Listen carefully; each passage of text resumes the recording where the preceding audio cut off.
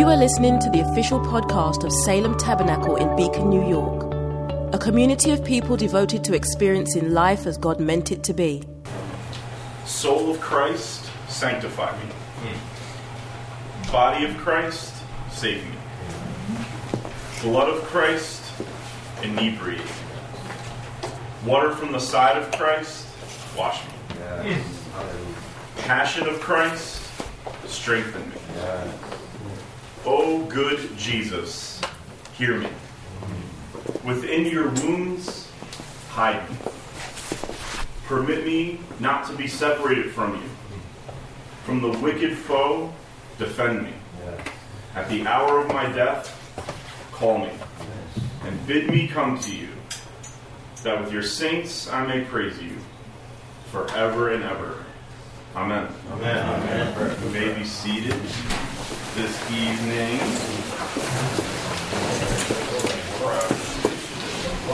That St. Ignatius knows how to write a prayer.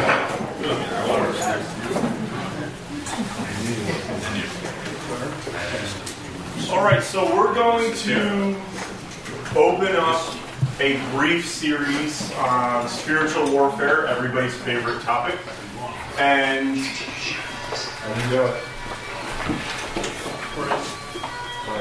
it's okay. It's delightful music. No, I'm sorry. It's not Stranger Things. It's better than when Jeff Haynes goes off and it's into club on a Sunday morning. Okay, we're good. Okay. Speaking of spiritual warfare, we're going to talk about this, and there are 5 or 6 categories to talk about spiritual warfare in. The ones that make it onto TV is the category of like personal, a person is possessed or under attack or something along those lines, and we'll get there over the next few weeks. But what I want to start with is I think it's maybe, well, I don't think it's boring, but I'm a nerd when it comes to this stuff. But it's the spiritual warfare, and I think it's the most important kind, and it's the kind that the church is always, as a group, under attack. Right? There's Satan does not want to start with you, he wants to start with us. And if he can mess us up, and one of the ways he messes us up is getting us to not see ourselves as an us, but a me. And then the world opens up to him, right? And so I want to start with the idea that when it comes to spiritual warfare, and then when it comes to the way that we view our sin and the sin of others, when we're not paying attention, it gets very militant. It gets very aggressive. And it starts to lose its mercy and grace. And it becomes wooden. It becomes tree of the knowledge of good and evil. It becomes judgmental. And it becomes very aggressive. So I'm going to start. It is a Bible study. I'm going to read all the scriptures we're going to use up front. So I'm going to read a bunch of scriptures for you. Ian will have them here. Just sort of let these stories wash over you. You'll probably see as I read them a theme. And then we're just going to go through simply 7 temptations that the armor of God in Ephesians 6 reveals that we as the people of God go through. Okay? Again, this is not a monologue. And Jacqueline and I have learned, forget the whole first half, I'll talk, second half we can ask questions. Just talk, interrupt me, ask questions, make comments, share your feelings, share your opinions. This is a topic that I can do cleanly in 4 or 5 weeks. Tonight, I could do cleanly in 4 or 5 weeks. I have no agenda. I don't need to get to a certain point. We can pick up again in the spring. We can pick up through the summer. There's the beauty of this is it's I'm trying to facilitate a discussion with content. So share, talk. If you want me to repeat something, if there's an idea that we're moving too fast on, or if you just have an experience or something you want to share, let's put it all on the table. Okay? Amen. Literally interrupt me. I will talk as long as you want me to, but I look forward to hearing what anybody has to say as well. So, we'll start with my personal favorite story in the Bible growing up, and that is... Actually, he's on his way because we were late for him. He was waiting for your mom. Nice. My mom. Nice. All right. David and Goliath. David and Goliath. We'll start in verse 8. So this is now starting with Goliath. And we'll initially go to verse 11. Goliath stood and shouted to the ranks of Israel, why have you come out to draw up for battle? Listen to the words of Goliath here. It's how Satan talks. Am I not a Philistine? Are you not servants of Saul? There's a trick. Are you not servants of Saul? We're not. We're servants of God led by Saul. Choose a man for yourself and let him come down to me. If he is able to fight with me and kill me, then we will be your servants. But if I prevail against him and kill him, then you shall be our servants and serve us. And the Philistine said, I defy the ranks of Israel this day. Give me a man, one man, that we may fight together. When Saul and all Israel heard these words of the Philistine, they were dismayed and greatly afraid. Let's skip to verse 20. And David rose early in the morning and left the sheep with a keeper and took provisions and went as Jesse commanded him. And he came to the encampment as the host was going out to battle. Now keep in mind that it says the host was going out to battle. This is important for what David says to Goliath later. The host was going out to battle. When he sees Goliath, what does he say? I come to you in the name of the Lord of hosts. Shouting the war cry. And Israel and the Philistines drew up for battle, army against army. And David left the things in charge of the keeper of the baggage and ran to the ranks and went and greeted his brothers. Sometimes we have to walk away from our baggage and trust it to somebody else so we can work on something and then come back to it. Just a sidebar for you. As he talked with them, behold, the champion, and again, the Bible's making a point, the champion, the Philistine of Gath, Goliath by name, came up out of the ranks of the Philistines and spoke the same words as before, and David heard him. All the men of Israel, when they saw the man, fled from him and were much afraid. And the men of Israel said, have you seen this man who has come up? Surely he has come up to defy Israel, and the king will enrich the man who kills him with great riches, and will give him his daughter, and make his father's house free in Israel. And David said to the men who stood by him, what shall be done for the man who kills this Philistine and takes away the reproach from Israel? For who is this uncircumcised Philistine that he should defy the armies of the living God? And the people answered him in the same way, so shall it be done to the man who kills him. Verse 31. When the words that David spoke were heard, they repeated them before Saul, and he sent for him. And David said to Saul, let no man's heart fail because of him. Your servant will go and fight with this Philistine. And listen to this diss that Paul levels against David. And Saul said to David, you are not able to go against the Philistine to fight with him, for you are but a youth, and he has been a man of war from his youth. Wow. Think about the nuance there. You're just a youth, and he's been a man since his youth. He's been a man of war since his youth. In other words, when he was your age, he was better than you are now. How much better than you is he by now? Rude. Very rude. Verse 38. I don't have anything to say about that. It's just rude. Then Saul clothed David with his armor. He put a helmet of bronze on his head and clothed him with a coat of mail. And David strapped a sword over his armor, and he tried in vain to go, for he had not tested them. Then David said to Saul, I cannot go with these, for I have not tested them. And David put them off. Then he took his staff in his hand, chose 5 smooth stones from the brook, put them in his shepherd's pouch, his sling in his hand, and he approached the Philistine, and we all know what happens. He says, I come to you in the name of the Lord of hosts. All right. David took Saul's armor off. Correct? Mm-hmm. Now, Ephesians 6, verse 10.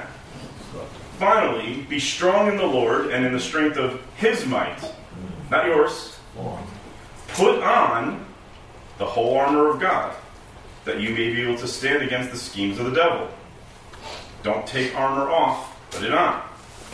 For we do not wrestle against flesh and blood, but against the rulers, against the authorities, against the cosmic powers over this present darkness, against the spiritual forces of evil in the heavenly places. Therefore, take up the whole armor of God, that you may be able to withstand in the evil day, and have done all to stand firm. Stand, therefore, having fastened on the belt of truth, and having put on the breastplate of righteousness, and as shoes for your feet, having put on the readiness given by the gospel of peace. In all circumstances, take up the shield of faith, with which you can extinguish all the flaming darts of the evil one, and take the helmet of salvation and the sword of the Spirit, which is the word of God. And what does that sword look like? Praying at all times in the Spirit, with all prayer and supplication. To that end, keep alert with all perseverance, making supplication for all the saints, and also for me, that words may be given to me in opening my mouth boldly to proclaim the mystery of the gospel, for which I am an ambassador in chains, that I may declare it boldly as I ought to speak. Take your armor off, put the armor on.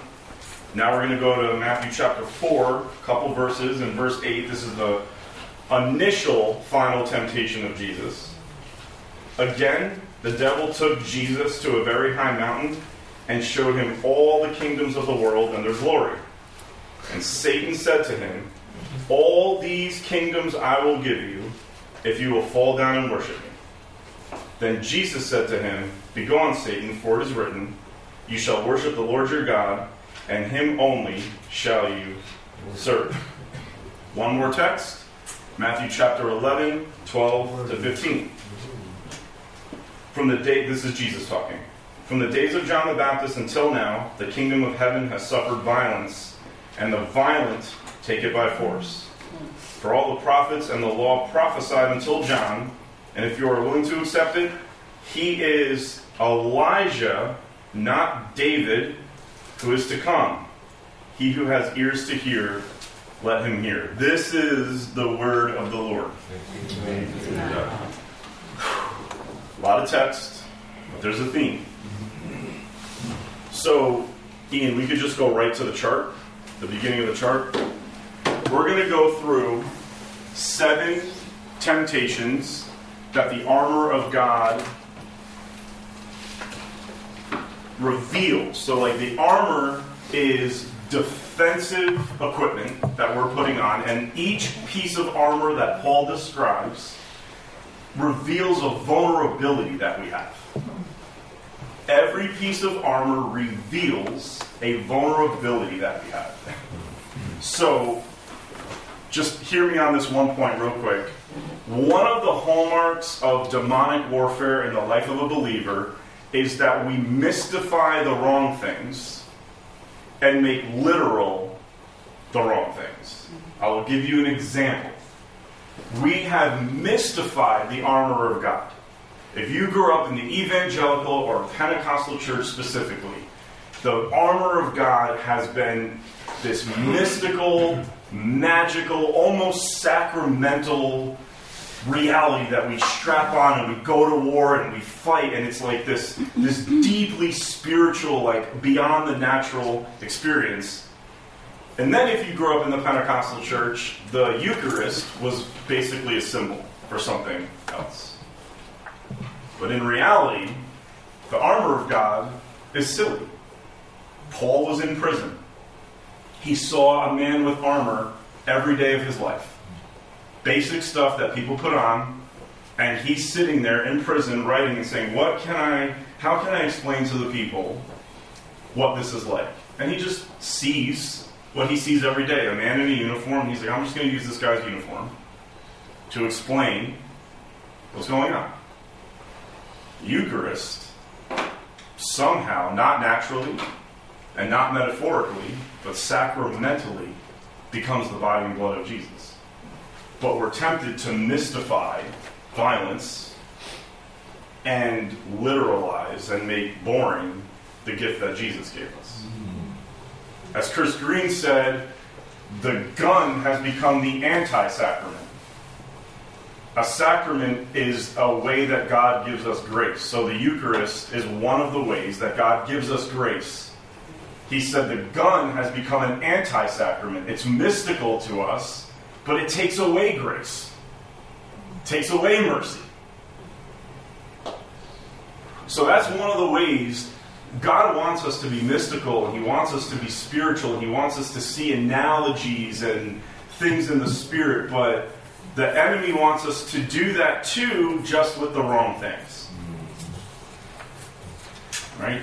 Like somebody recently said, one of the reasons, and we're not going to talk in detail about this time, but one of the reasons why it's so easy for media and stuff to make sex so available to us, and one of the reasons why that industry is one of the leading industries in the entire world by leaps and bounds, is not because of the actual visual of what you're seeing. It's the way that they're presenting a way that we could do something secretly. It's the hidden nature of it that really makes us buy into it. We're doing something sneaky when we're looking at things we shouldn't look at. And that's us mystifying something we shouldn't mystify. Because it's not the image, it's the something about the what it's encloaked in, what it's hidden in. It's like Jesus said it. Men loved, and women, loved the darkness. There's something mystifying about it. And so Satan wants us to mystify the wrong things and to just see as boring the things that we should be getting all oogly eyed about. So the gun or the armor and the Eucharist are just an example of that. But take that for what it is. That's not essentially what I'm talking about tonight. But temptation number 1. Send out a man to fight me. The armor of God in Ephesians 6. Bill Bernasconi does not have his helmet of salvation. And Jacqueline does not have her helmet of salvation. And Dan doesn't have a particular sword of the Spirit that was given to him. We, as the body of Christ, wear the armor of God. It's not like the spiritual gifts where we each have a thing. The armor of God is what the church wears. And you see it with Goliath, and you've heard me say this before, but it bears repeating now. Goliath doesn't want to fight Israel. The Philistines are scared of the entire Israelite army. But Goliath knows, if I could get them thinking that they need to send out one person, we can wear them down into believing that they're as strong as the strongest individual. Send out a man to fight me. Goliath knows he could be a man. But if the whole Israelite army went out, Goliath would go down in 2 seconds. And Israel already was more powerful than the Philistines. So the Philistines try to make Israel fight on different terms. Mystify the individual. And see as boring the ranks and the hosts.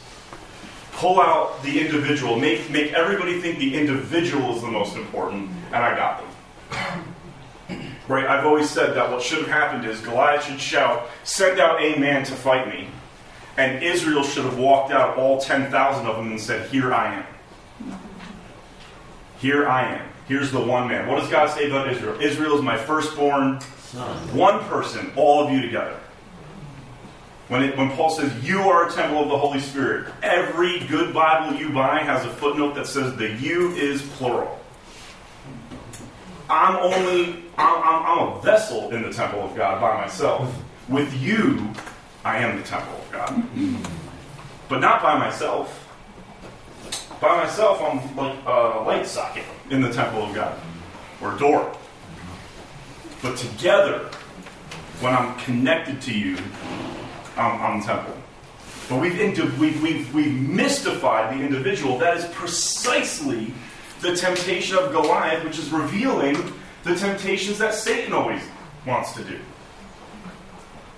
It's no wonder that Satan tempts Jesus when he's in the wilderness alone.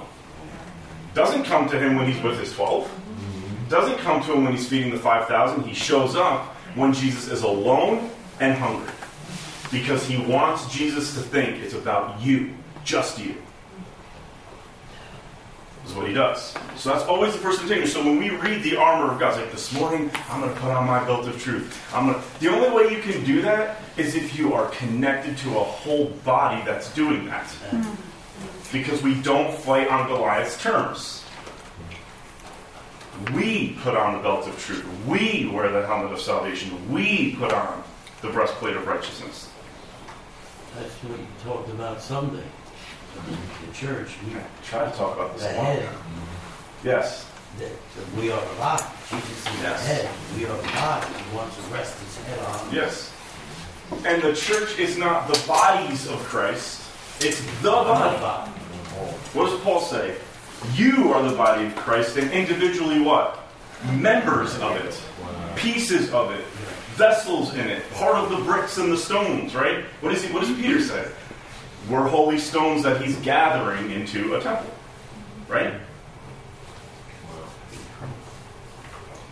Well, I mean, just one more, just for it's fun, because it's popping off in my head now. Peter says, look at the stones of the temple. Aren't they beautiful? And what does Jesus say? Somebody tell me. Not one stone shall be left upon another. Notice what the enemy wants to do. Jesus is pointing out that right now all these stones are unified as one. And Jesus is saying the enemy's going to come and throw each one down. The enemy's going to come and try to dismantle the structure so that it's a bunch of individuals. Like a temple built out of stone is called a temple. Those stones no longer connected is called rubble. We are the temple. Right? Right. So it's only when they're cemented together that it's the temple.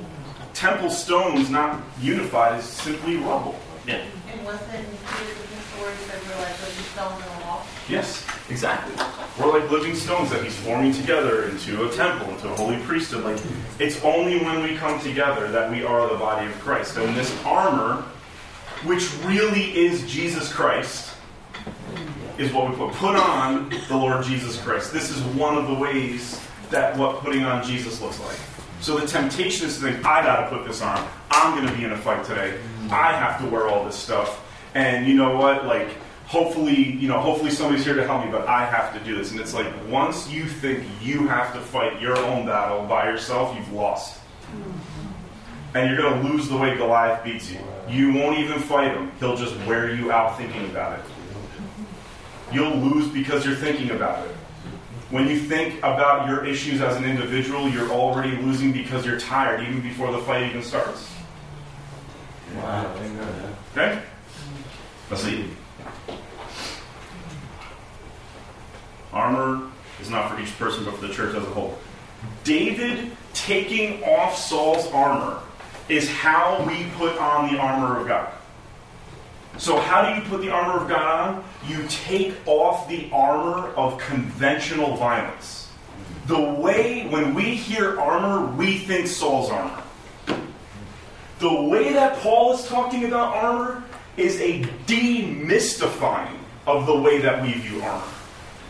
So Saul's armor, when we think about putting on the sword of the Spirit, we think about taking Saul's sword, the sword that we're going to use to slice Satan's ear off, which Peter did think, and we'll get to that in a second.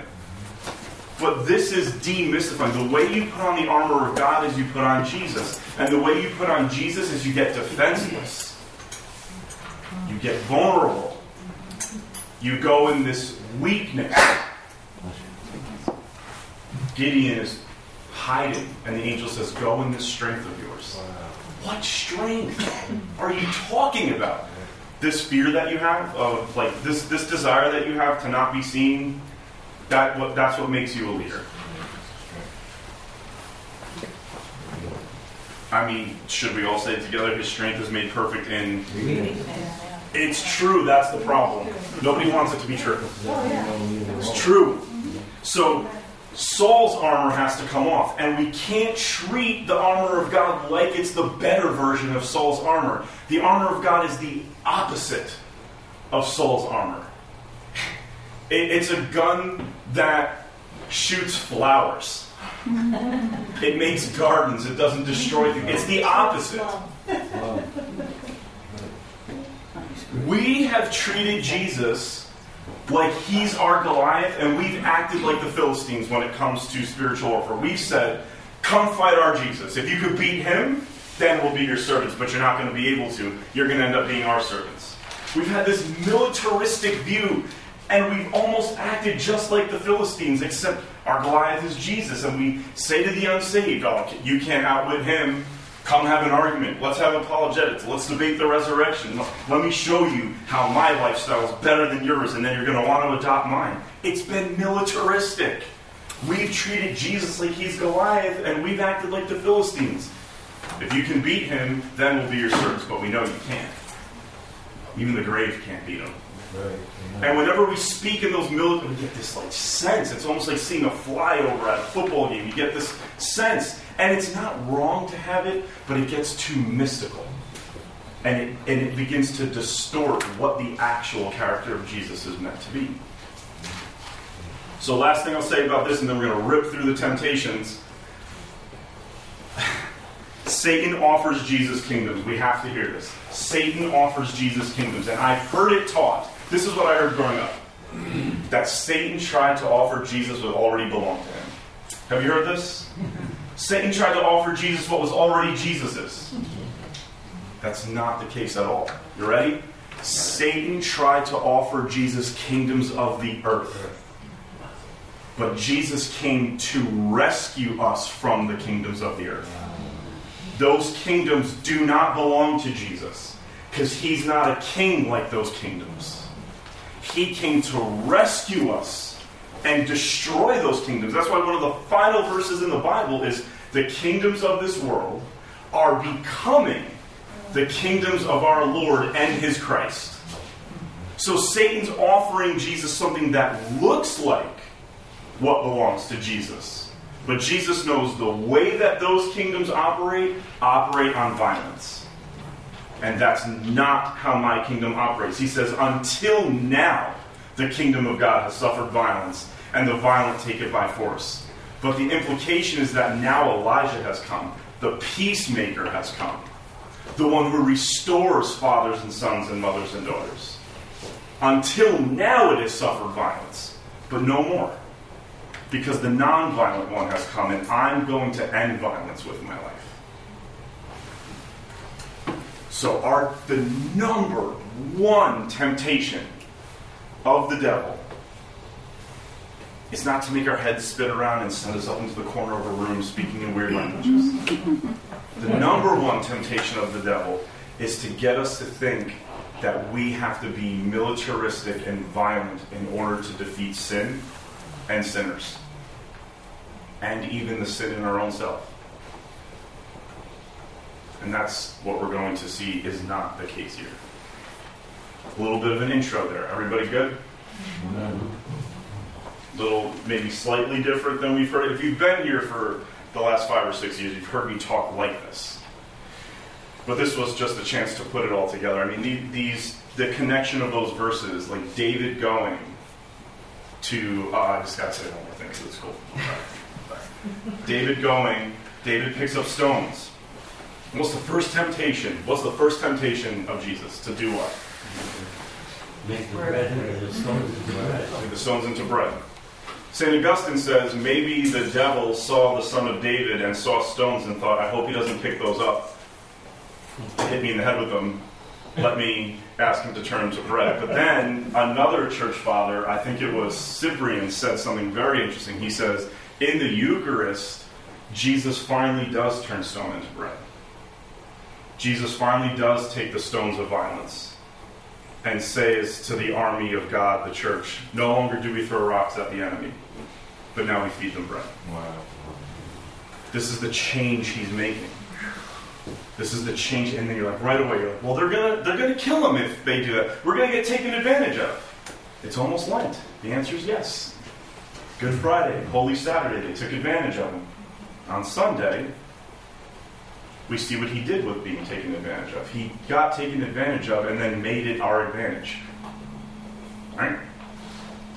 So eventually he does turn stones into bread. He turns David's 5 smooth stones into the bread of the Eucharist. So we don't throw things at people anymore. We feed them. Amen. Okay. Thoughts, comments, dirty remarks? Want to stone me? Throw things at me? The irony would be amazing. Pastor stoned by his congregation after saying that we should eat bread instead of throwing rocks. It'd be hilarious. All right, here we go. Temptation number 2, the armor of God. Here we go. Belt of truth. Belt of truth. Temptation number 2 with the belt of truth. The temptation to view the belt of truth is to weaponize truth as a way of forcing others to see what you see. I've heard people say, I love my pastor because he preaches truth. How do you know? He preaches what he thinks is truth. She preaches what she thinks is truth. But how do you know? How do you know that everything I just said is not crap? I'm just kidding. It might be. But you should think that sometimes. I do. It's not funny. We cannot think that just because we think we wrapped a head around something that it is the entire truth, because it's not. It's the part of it that God wants us to know today. But it's not the whole thing ever. Ever. And we need to know that. That's why we need to be progressively always learning, because there isn't something that we could say that sums it all up. I mean, I'm talking to people who go to work and have kids and stuff. Like, there is nothing you're going to say tomorrow that sums up everything that is the truthiness of what it is you're trying to communicate to your kids, your family, your spouse, at work. You're going to learn truth as you go. And the minute we think we have it summed up in a definition, we don't love with that. We throw it at people. So we weaponize truth as a way of forcing others to see what you see. But here's the funny thing. First of all, the belt is not a weapon. In my house growing up, it was. In my house growing up, it was. But in the armor of God, it's not. My parents were late. I wish they could have learned this earlier. My grandfather one time, I'll never forget, and I wrote this in my notes, my grandfather went to spank me and my cousin Brett. And he ripped off his belt. And he ripped it off like he had ripped off a belt a time or two. Like he ripped it off, and then his pants fell down. The judgments of the Lord are true and righteous. But here's the funny thing. The belt is not a weapon. Listen. But the belt is not a weapon. It's the item that holds everything else together from coming undone. Truth is not a weapon. It's what holds us together. It's what keeps our clothes on as the church. The belt of truth is not a weapon, it's a promise. It's Jesus saying, as long as you're with me, you will not come apart. It holds the armor. It holds the body together. It's not something we force at people, otherwise our pants will fall down. It's what holds us together to go into the uncertainties of our life and the world and not be taken apart by them. When Pilate said to Jesus, "What is truth?" Jesus doesn't answer the question, but goes to the cross and shows him. What is truth? Pilate's saying, "I'm coming undone. What is truth?" And Jesus goes to the cross and fastens Pilate to himself like a belt and says, "I will never let you go. You will always be held to me." That's truth. Truth isn't your might. In the Passion of the Christ, Pontius Pilate says, "My truth is that if that mob doesn't stop yelling, Caesar's going to cut my head off. That's my truth." And Jesus is saying, truth is the fact that I'm going to hold you together. When you stop trying to hold yourself together, I'm going to hold you together. The truth that we need to be showing the unsaved world is not how accurate the Bible is. The Bible is written for believers, not unbelievers. It's to hold us together and teach us how to sit with tax collectors and sinners in a way where they invite us over again. Truth is what holds us together so that we can go into a very stormy and uncertain world and not come apart. Amen. But we're tempted to weaponize it as a way of forcing other people to see what we see. Be what we see. live what we see. That's why the belt is the last thing you put on, but Paul talks about it first. He talks about it first because it's the most important of everything else. It holds all this other stuff together. Take it off to hit somebody with it, and all the armor falls flat. I'll have a dramatic sip of my latte that Ian made me earlier. Wonderful guy. Thank you. I go and shake it. We sometimes use truth because we see the false securities in other people. Has anybody encountered false security in somebody else? Come on. We have all the time. Yes. And we want to use truth to sort of get somebody out of the false securities that they're in. But something happens. If we remove, even if it's false security that somebody else is living in, if we remove their security too fast, you could cause somebody to fall apart. Right? Like, you've heard me say this. Where your treasure is, there your heart. So when you find somebody's treasure, and it's not Jesus, you find their treasure, it's lust, it's education, it's money, it's their own self-expression, whatever it is. You find somebody's false security, but Jesus says, where your treasure is, there your heart. If you take their treasure chest and smash it, what are you doing to their heart? So you have to be careful. Truth is what guides us to be surgical and gentle and humble and meek and mild before the idols of other people, because their life is attached to them. Smash an idol and you smash the person. Slowly wean them off. For every little thing that they don't do, they replace it with something better, slowly. Right? Richard Rohr said, don't tear down what other people have built, just build something much more beautiful next to it. And eventually they'll move out. Okay. We're never going to get through this. So many things. And the latte. Temptation 3? Go to Temptation 3? Temptation 3. Breastplate of righteousness. To weaponize morality, listen, for converting and or defending against others. To weaponize morality. Again, we are tempted to think that either my morality is going to convert somebody else, or I need to protect my morality against the dirtiness of somebody else. And like the funny joke is, and we've all heard it a billion times, now that we're Christians, we have white gloves on. And if you wear white gloves and you touch a greasy, dirty engine, the engine isn't clean, your gloves are just dirty. Not true with Jesus. When Jesus touched a leper, did Jesus' hands have leprosy on them? No, his white gloves stayed white, and so did the leprosy of the other person get healed. Jesus is the only one who could wear white gloves and touch a dirty engine, and the engine is now as clean as his gloves. Right? And so, the breastplate of righteousness, we're tempted to see it as our righteousness. But here's the thing. We don't have righteousness. The breastplate is not the soldier. It's something the soldier puts on to protect something weak. I wear Jesus' righteousness, you ready? To protect my unrighteousness. I cover my unrighteousness with his righteousness so that my unrighteousness has time to become righteousness.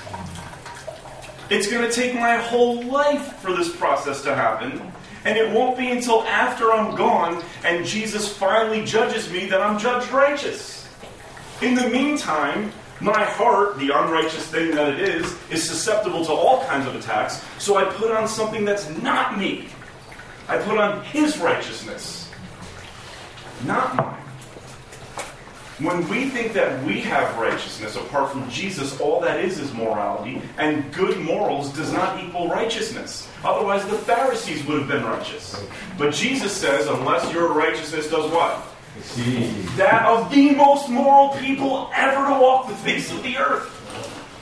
It's not about morality, it's about righteousness. And what is righteousness? It's being made right with God. You can be moral and not be right with God. our work.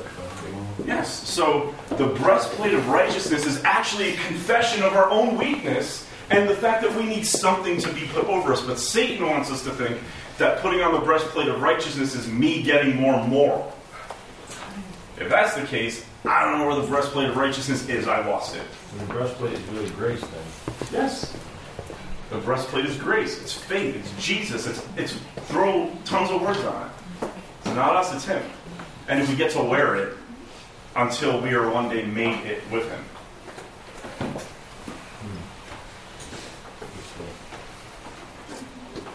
Yes, okay. That's everything there. All right. Love does what? Covers sin. The breastplate is God's love covering a multitude of sin. That's what the breastplate does. And that's what we announce as the gospel. The gospel is not, if you get better, you'll be right with God. The gospel is, he's going to protect everything wrong with you. And he's going to guard it so that you can slowly develop your Christian life for the rest of your life. And anywhere where there's a weakness, it's covered by the breastplate of righteousness. This is why Aaron and the priests wore the stones on their... Because that's... the priest bears the sins of the people on his... You see this? Yeah. It's not morality, it's better than that. It's more important than that.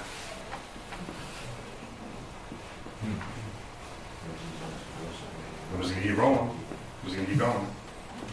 Okay. Temptation 4. Temptation 4? Ah, temptation. Good one, Satan. It's a good temptation. The shoes. I have... Chris Green's wife made a joke today. Me and Chris were talking about this on the phone, and Julie Green, Chris's wife, came in and goes, "Guys, why are you working so hard?" And Chris is like, "What are you talking about?" And she's like, "There's probably a VeggieTales episode that tells you this entire thing somewhere, or a Superbook episode that tells you this entire thing." I have been immersed in this ever since I grew up, and I never noticed this before. It's the shoes that are put on for the readiness given by the gospel of peace. Okay? So first of all, we should be ready. We shouldn't just be going. Number one. And we should be ready. And as Chris Green said, some of us put the shoes on and we started running, and other people haven't put the shoes on yet. The shoes need to be on, but we can't move. We have to be ready. And when we move, the spirit of our moving should be brought about by the gospel of peace, not urgency. But Pastor, if they have an aneurysm right now, I have to go tell everybody. That's urgency. That's not gospel of peace. But we'll get to that in a second. What's the weapon? The temptation is to weaponize witnessing. Listen to me. This is so important for everybody. Weaponize witnessing, mistaking patience as allowance. Satan wants us to mistake patience and see it as allowance. And what I mean is this. There's so much wrong with Jacqueline. And I need to tell Jacqueline everything right now that is wrong with her, because if I don't tell her everything that's wrong with her, that's the same as me telling her that everything that's wrong with her is actually right. We've all felt this temptation before with people, especially people who are not saved or Christian people who are struggling. We see what's wrong, and it's like, I just have to find a way to tell them. I just have to find a way to tell them. They need to know that I know. So whether it's a letter I write, or the way that I start a conversation to get to it, or maybe I'm asked to pray and I pray a prayer and I'm really trying to lead them to the Lord in the prayer, but it's Thanksgiving, and it's like, whoa. It's like, whatever it is, we feel like we can't shut our mouth. If somebody says something that's wrong, we can't just enjoy them. We have to tell them. Because we have shoes on, but they're not shoes that are making us ready through peace. It's shoes that are making us ready through fear and urgency. If I don't tell them, if I have them over, and I don't find a way to tell them that their lifestyle is wrong, they're going to think that I'm saying it's right. Not if you're a good Christian, they're not.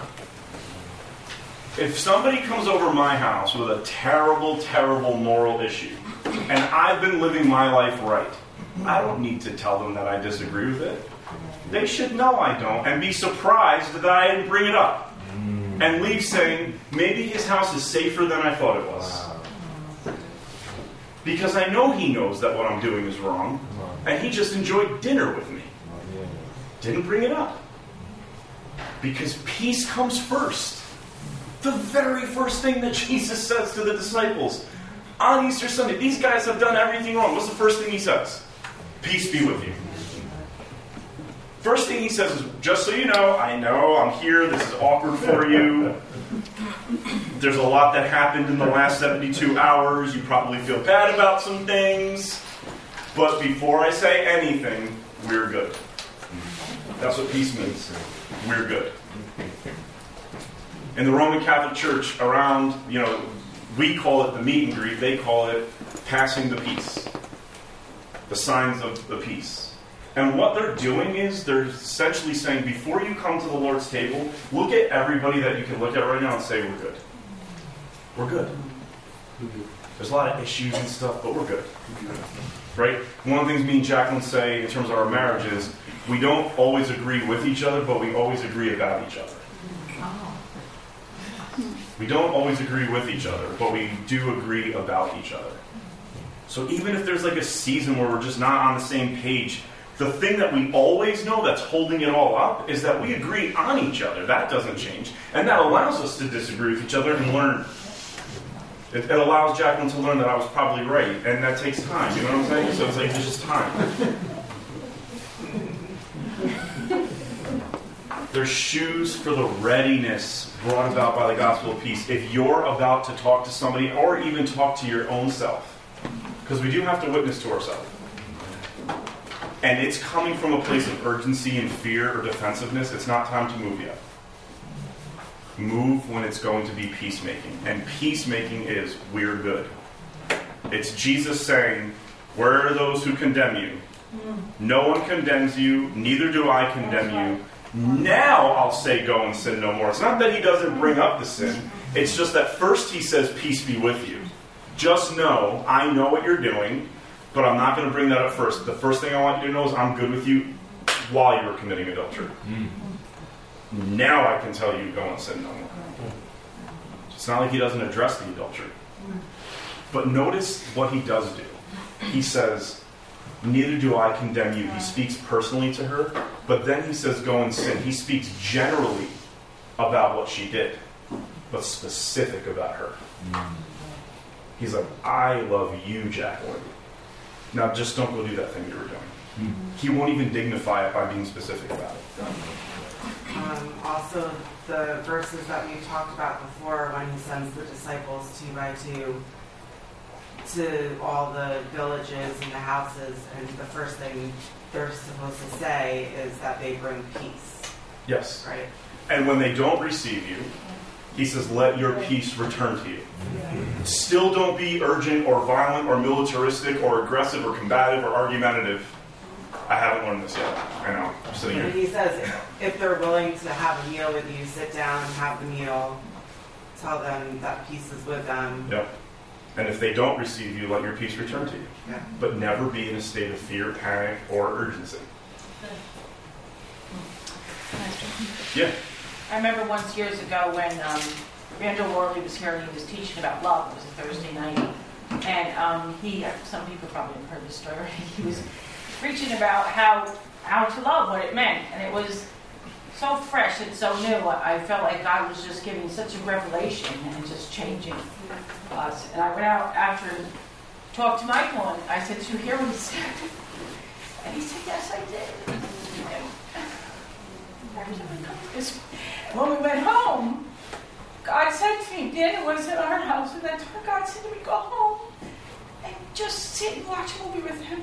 Yeah. And we had so much concentrated on the letter of the law that it made a wall around him, a wall around us that we could not break through. But God came with the revelation of his love for us to be able to love and offer that to him. And I sat there and watched a movie that had all these curse words and all these immoral things in them. That it was like, who cares? He looked at me a couple of times, wondering like, you're still here? And it was like God had just freed us from that crap that had messed up. Yeah. And just started to change things. It was wonderful. That's exactly it. You went home that day with shoes on that were made ready by the gospel of peace. Yeah. Yeah. It's hard. Yeah. Because you know that the things that are wrong are hurting the person. You know they are. Yeah. It's not just that you want to be right, it's that it's hurting the person. Yes. Yeah. And like I can know, I mean, just in my life, Jesus let things hurt me for a really long time. Yes. I don't get it, I don't have an answer for it, but he's patient. But patience is not allowance. But Satan wants us to think it is. Don't say anything, Helen. They're going to think that what they're doing is right. We're not supposed to think that way. That's a demonic way of thinking. Yeah. I wrote down, offer people peace before judgment. People don't need to hear they are wrong. They need to be loved out of it. And Yes. I say that to say this, like, when I used to make mistakes in the past, my mother was still alive, but there were times, she was a correctional officer, she was tough. There were times I'd go home and she'd like go off, and that like chased me away more, but there was times I would go home and she would just like love me anyway. Yep. Like, there was more conviction in that love, and more change in that love than there ever was with the anger part. That's right. So, There's in Luke, when Peter denies Jesus for the third time, it says that Jesus turned and looked at him. Yes. Didn't say anything. How many of us would have been like, did you hear the rooster? What did I just say? I would have felt so validated. I would have been hyped. Like, hold on, guys. Just hold on. I'm going to go. Did you hear the rooster? Like, he just looks at him. And Peter weeps bitterly. And then the next time he addresses it, it's, do you love me? And it's ripping him up. In a good way. It says, by the time he asked the third time, it says Peter grieved that he asked him a third time. The love got to him, not the threat. He meets Judas. What does he call him? Friend. That kills him. That was hell for Judas right there. That was hell. Refining him immediately. Kills you. Kills you with love. Okay. Temptation 5. Almost there. Shield of faith. Shield of faith. To weaponize, this is the temptation with the shield of faith. To weaponize results as the measure of our value and strength. To weaponize results as the measure and value of our strength. I need to see results that I can see with my eyes to know that I'm doing a good job as a pastor. To know that I'm doing a good job as a father. To know that I'm doing a good job as a husband and a friend. If I don't see something that I can point to, you ready? Like, unfortunately, David, I need to take a census so that I can see the numbers and know how I'm doing. Not good. Not good. Because does faith come by seeing? No. Listen. The shield is an item that is not you, but protects something in you far weaker than it. So the helmet protects the head, and the breastplate protects the chest, and the shoes, especially the shoes that he's talking about, are also like shin guard shoes too. It's not just like sneakers, not dope sneakers like mine right now. It's like shin guard ones. And it protects your legs and it protects your shins. What does the shield protect? It protects your eyes. It protects your face.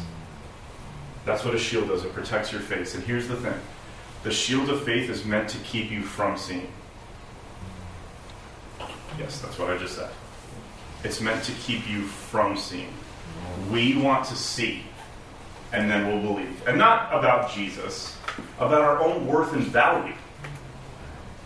I need to see in the behavior of my children that I'm a good parent. And Jesus is like, put that shield up so you can't see anymore. Well, what does that mean? I'm going to show you from a clip from the movie 300. Speaking of secular movies that I watch. Watch this clip. A little weird, but here it is. Here come some arrows. Just a couple.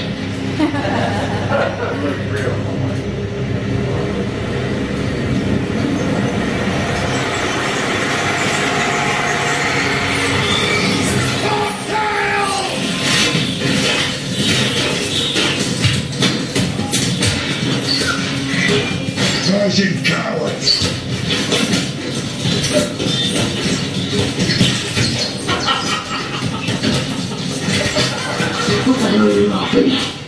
You have to say, what?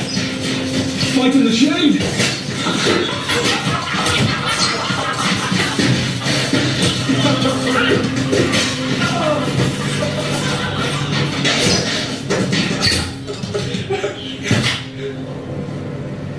Recover!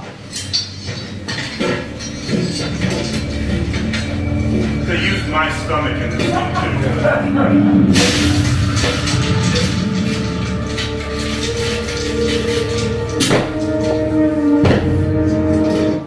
So many good things for this and that. So, first he says, he sees the arrows and he says, get behind your shields.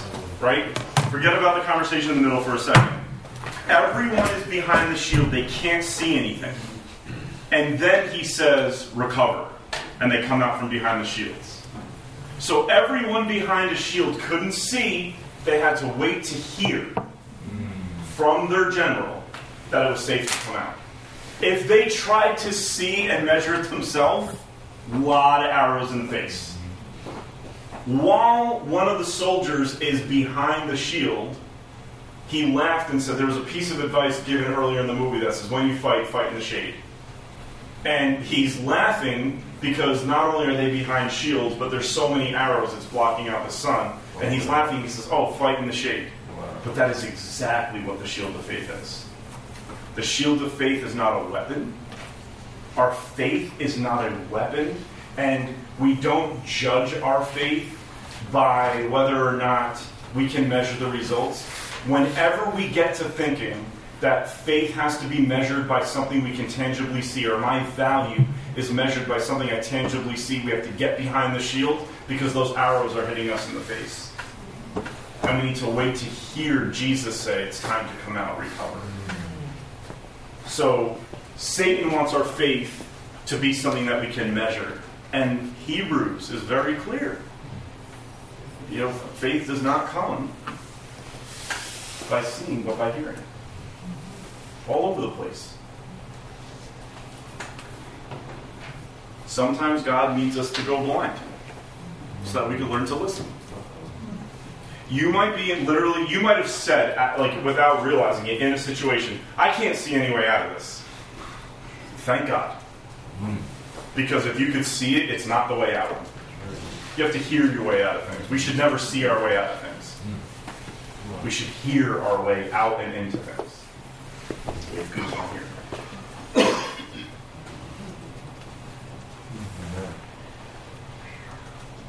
That was a dope clip though, right? Yeah. Anyways. All right, two more. Everybody calm down, 2 more. Temptation number 6. Helmet of salvation. And I don't want you to have to memorize all this. There's a theme here. The theme here is we shouldn't be individualizing ourselves because we will lose to the devil before we even fight. And we should realize that everything we're putting on is something we put on. It's not actually us. I'm not truth. I'm held by truth. I'm held together by truth. Right? My feet, and I know this now very intimately over the last 2 years, are not ready to run anywhere. His are. Like it says, how beautiful are the feet of him who preaches the good news. It's talking about Jesus. It's talking about Jesus. He's the one who publishes peace. We're the one who buys the publishing and reads it. Amen. Temptation 6, helmet of salvation. To weaponize correct thoughts in us and others, earning us or them various salvations. Whether it's salvation in general, believe the right things about Jesus and you'll be saved. Listen, Salem, I don't believe the right things about Jesus yet. I'm learning every day more right things about Jesus. I'm learning things that I've said about Jesus that are wrong. I'm learning. Breathe. It's going to happen to everybody. Every disciple said a bunch of stuff about Jesus that was wrong. Their whole entire gospel. Right? Peter, don't go die. You're not supposed to die. It's literally the thing that I came here to do. Like the one thing that I came here to do. But we weaponize correct thoughts in ourselves or in others because I'll get out of this situation when I learn to think better. I'll get out of this when I learn to think better. And that first thing we need to know is thinking right important? Yes. But salvation is something that we put on to protect ourselves. It's not something that we earn. It's something that protects us. Yeah. I notice a lot of times in my life, Jesus has taught me the right thing by allowing me to learn the wrong thing first. He happens. I mean, this is what I'm going to talk about on Sunday, by the way. He exists in the wrong things. So that when we inevitably get there, we meet him. It's like, thank God. Jesus is in all the wrong places because he wants to be where we're going. He's never the come over here person. He's like, and you're going to inevitably go to this bad place that I told you not to go to. But I'm just going to get there first and wait for you there. You know what I mean? And then we'll finally, fancy meeting you here. Of all the gin joints in all the world, Jesus, you walked into them.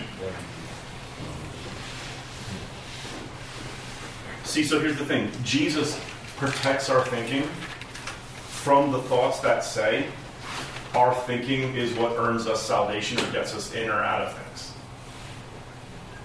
I know a lot about the church that I pastor specifically.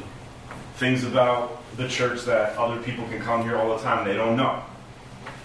And one of the things about Salem, we overthink everything. I mean, we lead the league in overthinking here. This is what we do best. We overthink. We analyze this, analyze that, and then watch the movies again and again and again. We overthink so much. Like whenever I'm having a conversation, and even my spiritual director is like, do you stop? Stop what? Whatever all that was. Like, holy smokes. He's always like, just chill for a second, please. And literally one time, Brother Randy's like, here's the thing. He goes, do you think I'm a good thinker? And I was like, yeah. And he's like, you think more than me. I get what you're saying. But also, that was clever thinking there, guy. So, what are you going to do? But yes, it's not, Jesus' goal for us is not for us to have the correct thoughts about him. It's for us to be in a relationship where we are learning him. Like, I am in love with Jacqueline, and she is in love with me. Amen. And we don't have the correct thoughts about each other all the time. But that has nothing to do with how in love with each other we are. Like in the Advent devotional, Dietrich Bonhoeffer said, the most mysterious people in the world are the ones that are the closest to you. And back in the 40s, he said, look at the news. When you don't know people, like when you don't know the president, you got all these opinions about him that are very specific. But when it comes to the person you know the most, we know nothing about each other. How is that? I'm so surprised that you would say that. Why am I surprised? Because I thought I knew you. And I didn't think you would say that. Even sometimes when I do good things, Jacqueline's like, wow. And I'm like, oof. Didn't expect me to do that, right? The people that we're the closest to are the greatest mysteries to us because being close to somebody is never fully knowing them, but always getting to know them. Amen. Yeah. So if the goal is correct thoughts, so what? Correct thoughts about Jesus are nothing in comparison to being in love with him. That's right. That's right. I don't understand my wife, y'all. But I'm in love with her. It's silly, but it's very, very true. There you go. Yeah. Can you talk briefly about... Briefly? Probably not. Can you talk briefly or in depth about what salvation is, because I think in the past we thought salvation was saving us from hell. We're going to heaven, but Yes. but that's not what salvation Right. Good question. So we could have our own Bible study on this. But salvation, there's two things that salvation isn't. Salvation is not Jesus saving. Number one, tell your friends this. Go and tell people I said this. Salvation is not Jesus saving you from the Father. Because then there's no such thing as the Trinity. Or they're not unified.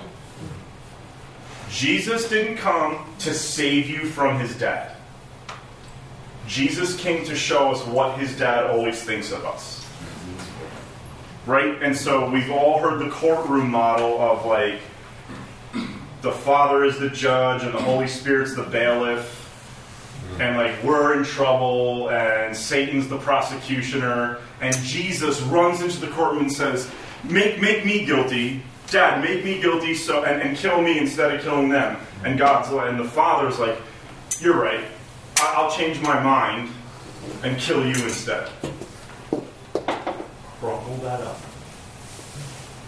Take a few practice shots and just throw it in the garbage and just practice your free throws. That's trash. Jesus did not come to change God's mind. Jesus reveals God's mind. The Holy Spirit is one.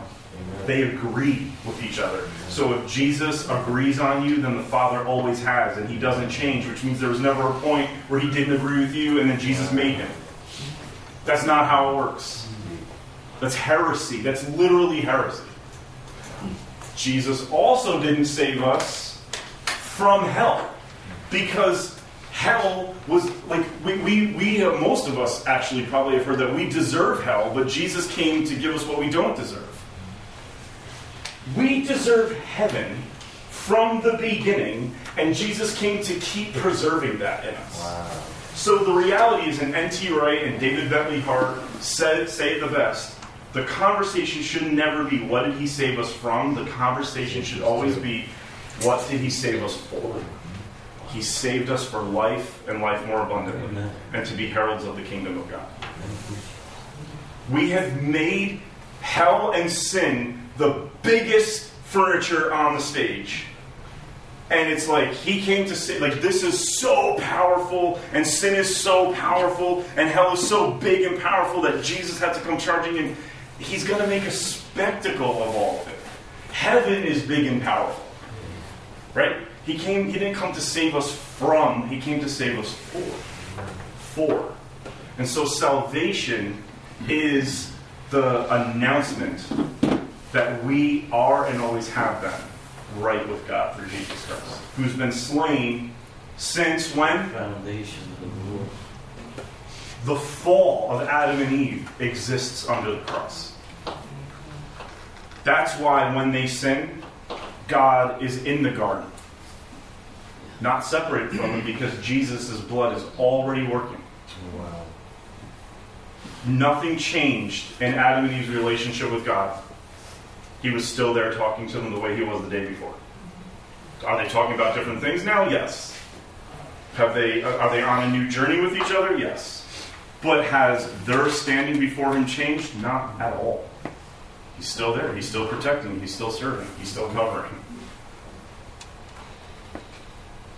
So salvation is what Jesus came to save us for. He came to save us for each other, for the Father, for the world, for the tangible items of creation itself. He came to save us for these things. He came to save us for stewardship, for service, for love. Yes.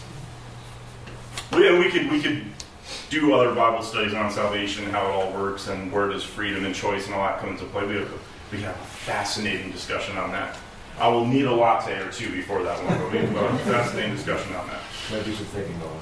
There will be some overthinking going on if I haven't just started some already. And that's mild, what we're talking about there. Okay, finally, everyone's favorite, the sword of the Spirit. It's a good one. The sword of the Spirit. The temptation with the sword of the Spirit is to weaponize the Bible by divorcing it from the passion or the cross of Jesus. So I'm going to read you scripture right now, and I want you to see something really cool. Hebrews. Okay. Hebrews 4. Let us therefore strive to enter that rest, so that no one may fall by the same sort of disobedience. For the word of God is living and active, sharper than any two-edged sword, piercing to the division of soul and of spirit, of joints and of marrow, and discerning the thoughts and intentions of the heart. Don't switch yet. Come back. Amen. For the word of God. Do we agree this is talking about the word of God? Amen. For the word of God is living and active, sharp. It's a sword. It's piercing, division, soul, joints, craziness. So now go. And no creature is hidden from what? Notice it doesn't say no creature is hidden from its sight. Wow. Go back. We've been told the Word of God is the Bible. But go to the next verse. If the Word of God was the Bible, then it would say no creature is hidden from its sight. But the Word of God is not the Bible. The Word of God is always Jesus. John chapter 1. The Bible is a book that is bound together with a lot of important things in it. The Bible only becomes Scripture when the cross of Jesus is interpreting every page of it. Jesus himself says, you search the Scriptures because you think in them you have eternal life, but they bear witness about me. In other words, what makes Scripture Scripture is only when it's bearing witness to the person of Jesus Christ. If somebody is using the Bible, the words of Scripture, in a way that is condemning and hurting people, what they're using is not Scripture, it's the Bible. It's not holy. It's the book called the Bible that, like, Barnes and Noble will call the Bible. It's Scripture when Jesus is being made manifest in it. The road to Emmaus. He interpreted to us all the Scriptures, which at that time is only what we would call the Old Testament. They didn't have Philippians yet. This is kind of mind-blowing stuff to us. He interpreted to them the Scriptures, those things what? Concerning himself. Because that's the only thing that makes them Scripture. And the cross is the fullness of what it means to understand Jesus. So the Bible talks about Jesus, and Jesus is most fully and really only understood through the cross. That's why Paul says, I have come. Now, Paul preaches a lot of things, right? But he says, I have preached nothing among you except what? Christ and him crucified. Everything I've ever preached is Christ and him crucified. So if I'm talking about the spiritual gifts, it's one way of talking about Jesus crucified. If I'm talking about husbands and wives and who obeys who and children and masters and slaves and finances and Sarah and Hagar and whatever he's talking about, every line of it is Christ and him crucified. Because that's the only thing that makes Scripture holy. Is Christ and him crucified. The only thing that makes David and Goliath stories holy is when we realize Jesus is the true and better David, who doesn't throw stones but becomes the rock himself. Right? Go ahead. Is that why in John it says in the beginning was the Word, and the Word was with God, and the Word was God? Yes. Same thing? Yes, and there are different words for the word, right? And we don't need to get into all that. Right. But when we open these pages, the goal is for us to find Jesus in them and for Jesus to find us through them. That's why we open it. It's the only thing that makes it different than anything else. What does he say? Lo, behold, I come in the volume of the book, right? Thank you, Pastor. When we use the text or against ourselves or against other people, and we're not doing it with the humility of the cross, we are Peter in the garden cutting Malchus's ear off. Faith comes by Here. Jesus heals the ear and says, this is not what the sword of the Spirit does.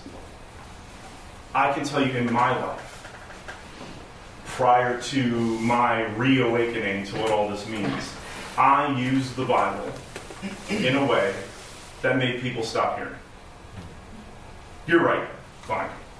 But I'm done. You got me. But I'm done. It's not the Bible when you're using it that way. It's a book that Barnes & Noble tells you is the Bible. But it's only Holy Scripture when Jesus is coming out of it, when Jesus is being made manifest in it. Satan wants us to hold it, but what does Jesus do with swords? What's he do with every sword? Plowshare. The sword of the Spirit is a plowshare. We use this to cultivate ourselves. We use this to cultivate each other. We use this to learn how to minister to a world that doesn't understand this. We don't throw this at them. This is for believers. This teaches believers how to approach unbelievers by showing us who? Jesus. And the way he approached non-believers. But this is for us. The four Gospels were written for the church. Because, this is the last thing I'll say, 8:27, 3 minutes. I'm going to score a lot of points in the last 3 minutes of the game. When Jesus said to the disciples on the road to Emmaus, he revealed to them in the scriptures the things concerning himself. At that moment, if you only have the Old Testament, which is all they had at that point, right? It's an indisputable fact. None of the Gospels were written yet. None of the epistles were written yet. Genesis to Malachi is enough to understand Jesus. The whole first 300 years of the church understood Jesus on Genesis to Malachi and some floating around letters. Then one day, when there was enough of those letters and enough copies of them, the church put them together and called them the Bible. And debated it. When Paul says all scripture is breathed out by God, what scriptures is he talking? He's not talking about what he just said. We call that the Bible now, but in his mind, it was the Old Testament. He was saying everything in Genesis is enough to believe Jesus. We took his writings and said it's also scripture. The church did that. And that's fine, and it's holy because the church did it. So, just last second shot. 2 seconds left. I got the ball. Isolation. I'm going to try this. In him we live and... Right? In him we live and move and have our being. Now, again, in any Bible, it'll say that is a quote from a Greek poet. And his name was, does anybody know? Epimenides. So there was a poem that existed in secular culture, and in that poem it said, in him we live and move and have our being, and that poem was about like a secular pagan god. So when Epimenides wrote it, was he right? Was he right? No! He was writing it about a different god. Wow. Call it Zeus. Did Epimenides live and breathe and have his being in Zeus? No. So if you found that in a book of Greek poetry and you read, in him we live and move and have our being, in a book of Greek poetry, it wouldn't be scripture. But when you read it in Acts, it is scripture. Well, what makes it not scripture here, where it existed first? It's extra biblical. But what makes it scripture is the hymn changed. The hymn in the Greek book wasn't Jesus. Therefore, it's not scripture. But the hymn, when it's restated in Acts, being Jesus, now it's scripture. Because Jesus is what makes it scripture. And on and on and on it goes. For the text, for the canon. So, well, Pastor, so many questions. What do I do with it? Read it, and read it to other people, and live it, and talk to other people about it in the spirit of Good Friday. And you can't go wrong. You can't go wrong.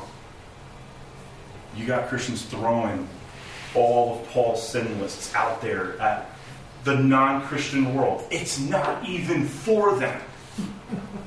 It's for us to learn. And when Paul was given those lists, he wasn't giving them to people outside of the church. He was talking to Christians about not living that way. We assume he was talking about The world. He was talking to the church about the church's issues. So it has to be done in the spirit of Good Friday. And it's not for us to put into a sling and hurl at the world. It's to heal our soul. That we can address people of different faiths and different lifestyles with the humility that Christ sat with the tax collectors and sinners and Pharisees and Pontius Pilate and King Herod and all those people with. So that's the beginning of spiritual warfare. It's not about the exorcism of Emily Rose or The Exorcist. It's first and foremost about these subtle little things where Satan wants us to take Christian things and use them 1 degree wrong over ourselves and over other people. And if he can just get the church to be 1 degree off, and that 1 degree is individualized, we will go in the wrong direction for 1,500 years. Let's stand to our feet.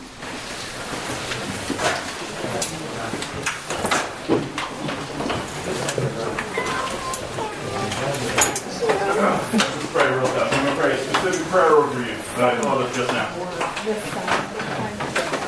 Lord Jesus, I pray that with all of this information, number one, we submit all of this to you for our learning and correction. And I pray, Heavenly Father, that if in 3 years we do this again, I pray that the information is new and fresh. Kinks have been worked out. New things are seen. We can say things better than we said them today, think about them better than we did today, teach them better than we did today. And I pray for everybody here, or anybody who's going to hear this on the podcast. I just pray, Heavenly Father, that we would not try to memorize or regurgitate this, but that you would tell us each one area of what was said tonight that we can pivot on and bring health to all of these holy stones that are being knit together into the body of Christ. Show me, Father God, of everything that was said today. Show me this week, this month, this year, one area where I'm falling into any of these temptations. And help me change so that the temple could be a little bit stronger. And I pray that if each of us do that, if each of us finds one thing that we can change, that together we will be becoming a holy temple that sanctifies the things that are brought into it. And so we thank you for that. And we pray that in the name of the Father, the Son, and the Holy Spirit. And everybody said, Amen. Thank you all for coming. We'll do this again next week. Thanks for listening to the Salem Tabernacle podcast. For more information about us, including gathering times and our location, check us out online at salemtabernacle.com.